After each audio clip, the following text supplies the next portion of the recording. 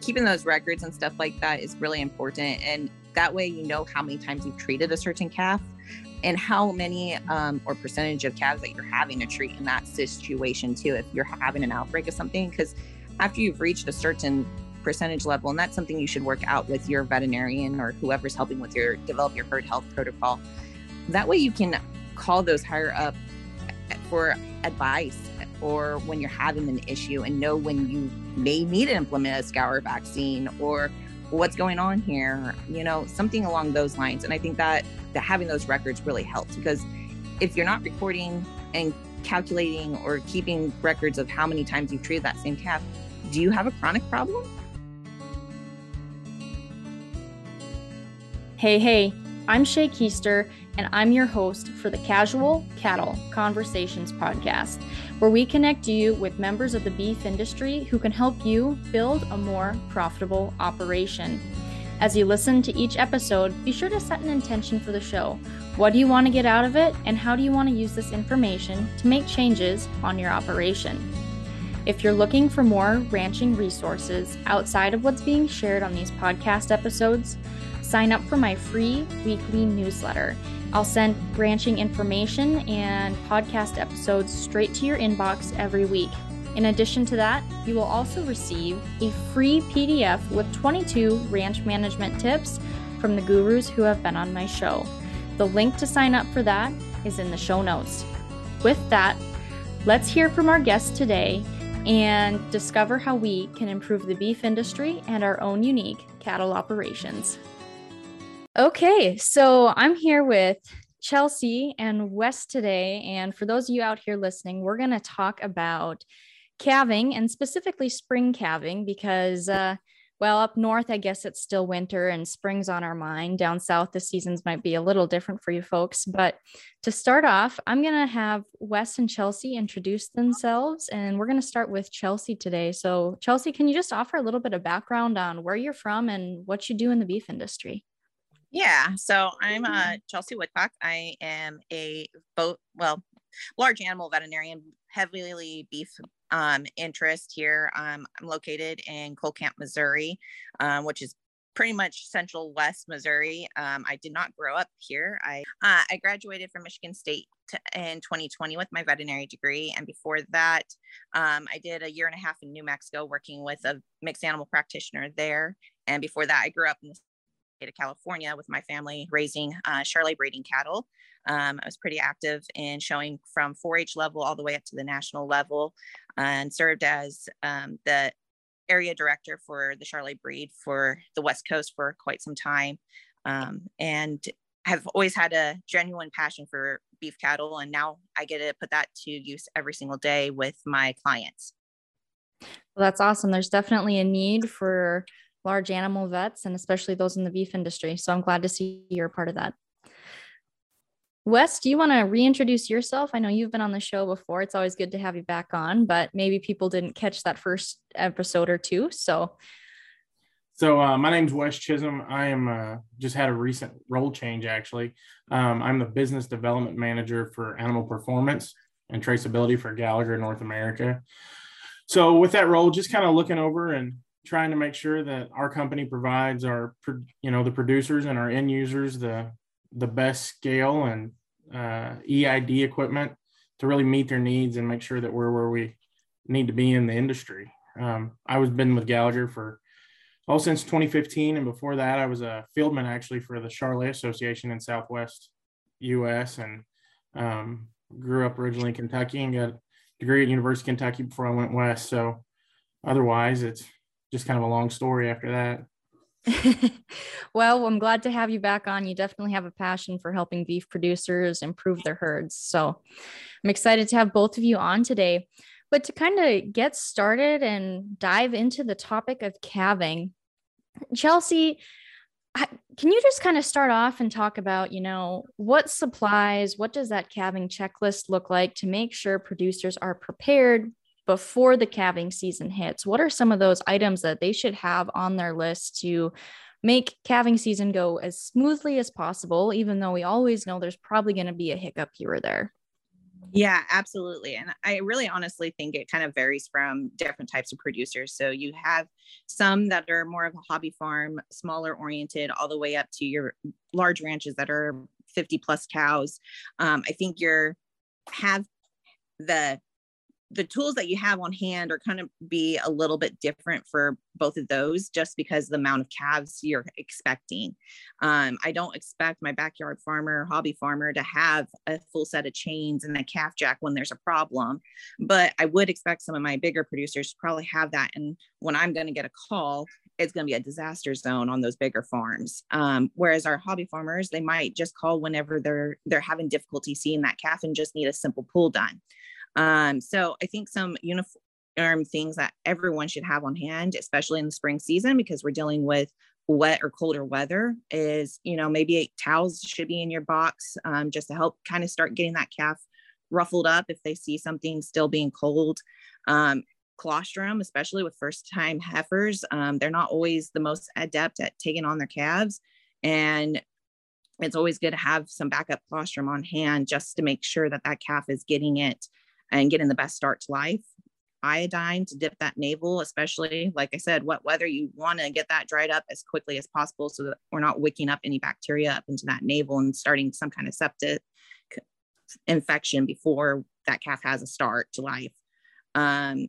I always say on those bigger farms, you're probably going to have some chains, your handles, lube, OB sleeves, calf jack.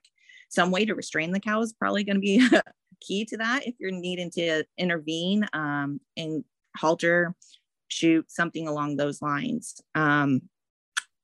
I would also recommend having the phone number for your local veterinarian or whoever does your herd health on hand, just in case you get into one of those sticky situations, which requires a little bit more intervention.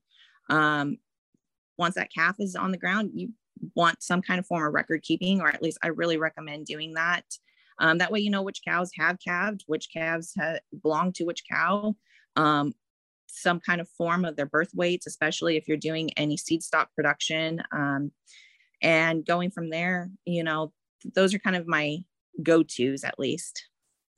Yeah, that sounds like a very complete list. And I appreciate you breaking it down for kind of what you expect out of your smaller producers versus your larger producers who are making more of a living off of it, treating it more as a business structure.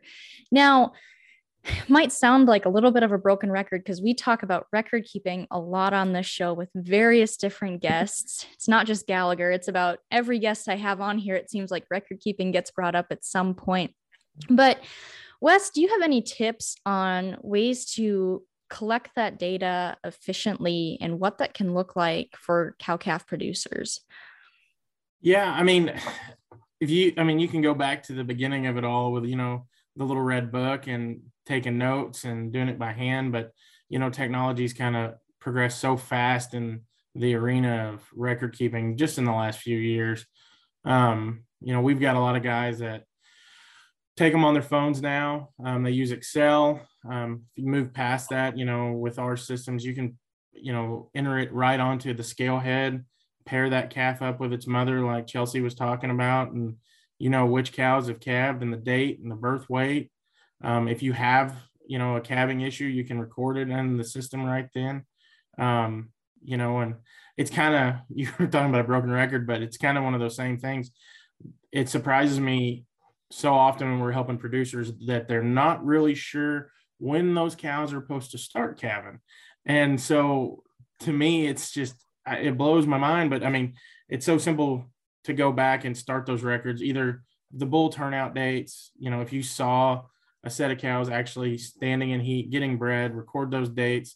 If you're AIing, write that down, record that in your system. Then you're not really surprised when that first calf comes. There's not a mad scramble to move a set of calving cows up closer to the barn, and instead of forgetting that they were in the back 40. So, yeah, I mean, like you said, a little bit of a broken record, but in today's world with the profit margins the way they are and stuff, every little bit helps.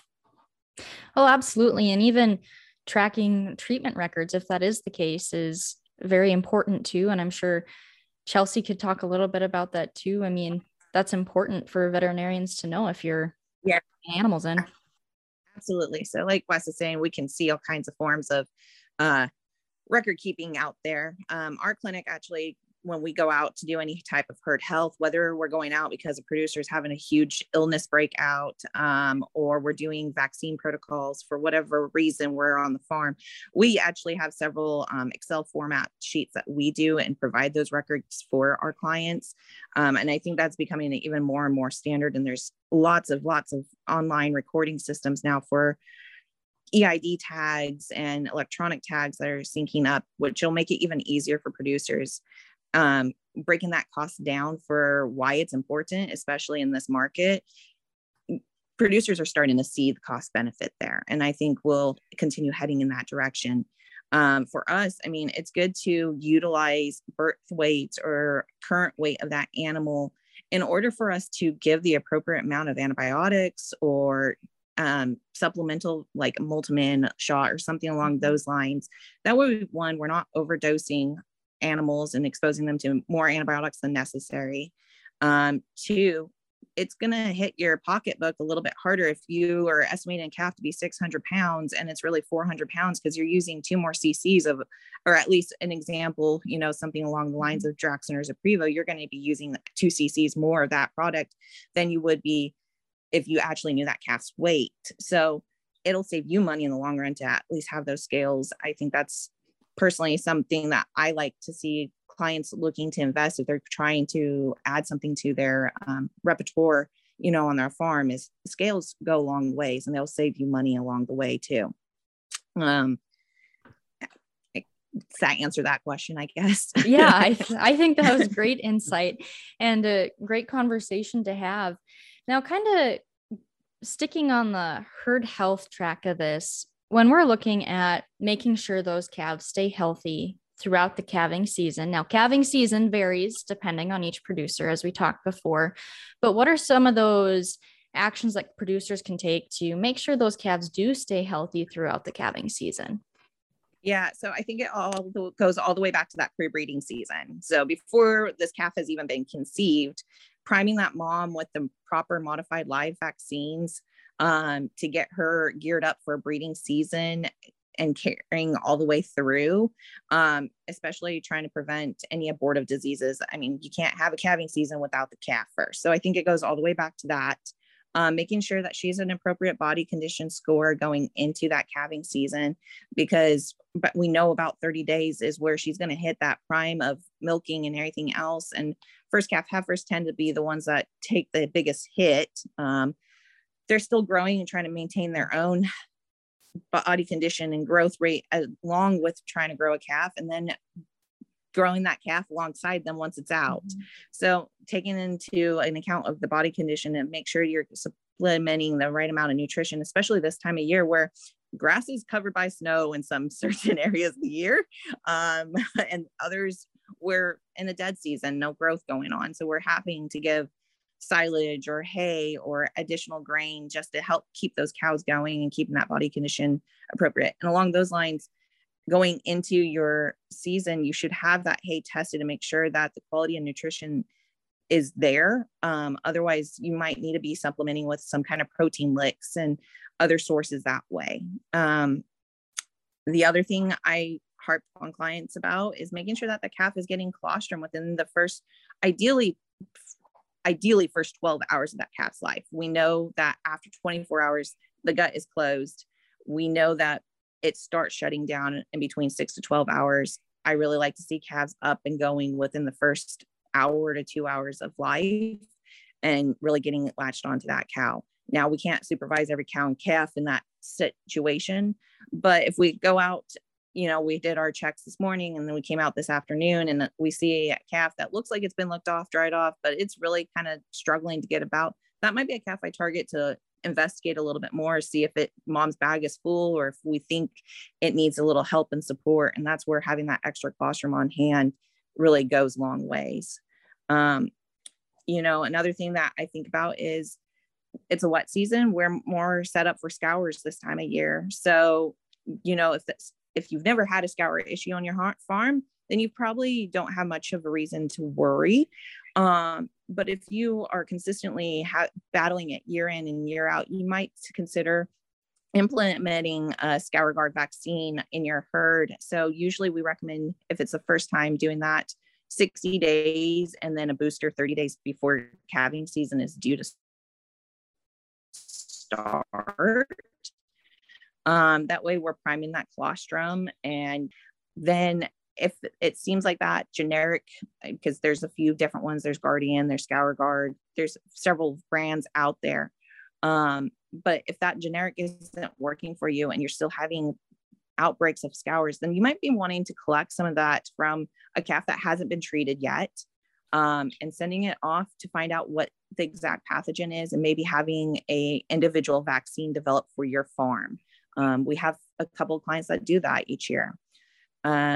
The other things that I can think of are implementing, especially on larger farms, a calving calving wise, implementing a Sandhills calving system.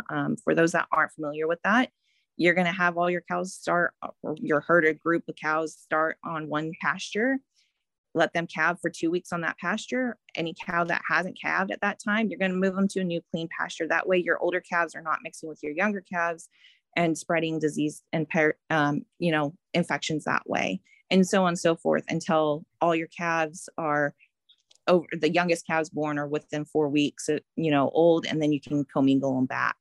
Now, not every farm has that much pasture. So if we're able to at least implement a segregation between a group or two, that would help drastically reduce your risk for getting scours and give those calves a better outlook in life starting out. After that, you want to wait at least 30 to 45 days before you start thinking about vaccinating those calves, because we really don't want to stress them in that critical new period of life. Wow, you answered a lot of questions I was going to ask you, Chelsea. Great job. No problem. But I do this on a daily basis, right? But I do want to go back to a couple of points. So you talked about the Sandhills calving method. Now, I've also seen producers where instead of like kicking out the calves that, or the cows that haven't calved yet, they kick out the pairs and still leave the ones that are left to calve in that same spot. Is that still effective, or is that risk still really high for that contamination that could have came from those older calves? Yeah. So, I think it's better than nothing, but it is certainly not the most ideal, because those calves and cows have already been on that pasture and calving out in that pasture. So it's already technically contaminated. It'd be more ideal to move those bred cows off than the cows with pairs, which honestly, it should be more of an easy task to move the bred cows, because they're not struggling behind trying to look for their calf and trying to move two animals versus one animal still at that time. So in theory, it should be easier to move the bred versus the pair. Okay, thank you for explaining that. Now, my other question goes back to, you mentioned not to vaccinate the calves as newborns, right? Right. We generally recommend waiting until they're at least 30 to 45 days. Now, I'm not going to say I show up in May and start doing my pre-breeding vaccines because the bulls are going out in the next 3 weeks and there's still some cows straggling to have a calf, or someone calved out that day and doc, you're not going to be back until the fall. So yes, do we vaccinate calves that are probably less than 4 weeks of age? Yeah, it happens, but that's not the ideal time to be doing the majority of your calves born at that time. You want to ideally give them 30 to 45 days. I know I have some clients that struggle with scours really badly. So they'll do like a first defense bolus or some kind of early defense E. coli shot for calves. I consider that different than a full-on vaccination program for respiratory disease or clostridial vaccines. Those are the ones I'd recommend waiting until they're at least 30 to 45 days. Generally, somewhere around the time that you're thinking about doing your pre-breeding vaccines on your cows would be an ideal time to get that first set of vaccines in on your calves. That way you're only getting them up once, and you're kind of able to sort the cows from the calves and get it all done then. Well, awesome. I guess to kind of wrap up today, Wes, you can chime in too, but do each of you kind of want to share any parting thoughts, or like any, like if a person could only take away one thing from this podcast episode, what would you like them to take away from today? Something I guess I'd like to mention before we go is, as we go forward and you're treating calves, you're treating cows, you're starting either the pre-breeding process or even, if you're working a set of cows, like Chelsea said, right after they've calved. The big thing I'd like to tell producers is make sure you're keeping track of, what you're giving the cows, how much you're giving, make sure you're giving the accurate amount. Chelsea mentioned it earlier. Some of the worst things you can do is either overdose or underdose. I mean, if you're not given the appropriate amount of medication, no matter what it is, you're either going to build a worse problem or you're not actually helping solve the one that you're trying to treat immediately. And that's where I think a lot of guys need to make sure they're looking at the systems they're using, make sure they're looking at the records they're keeping and using the proper equipment to make sure they're doing the right thing.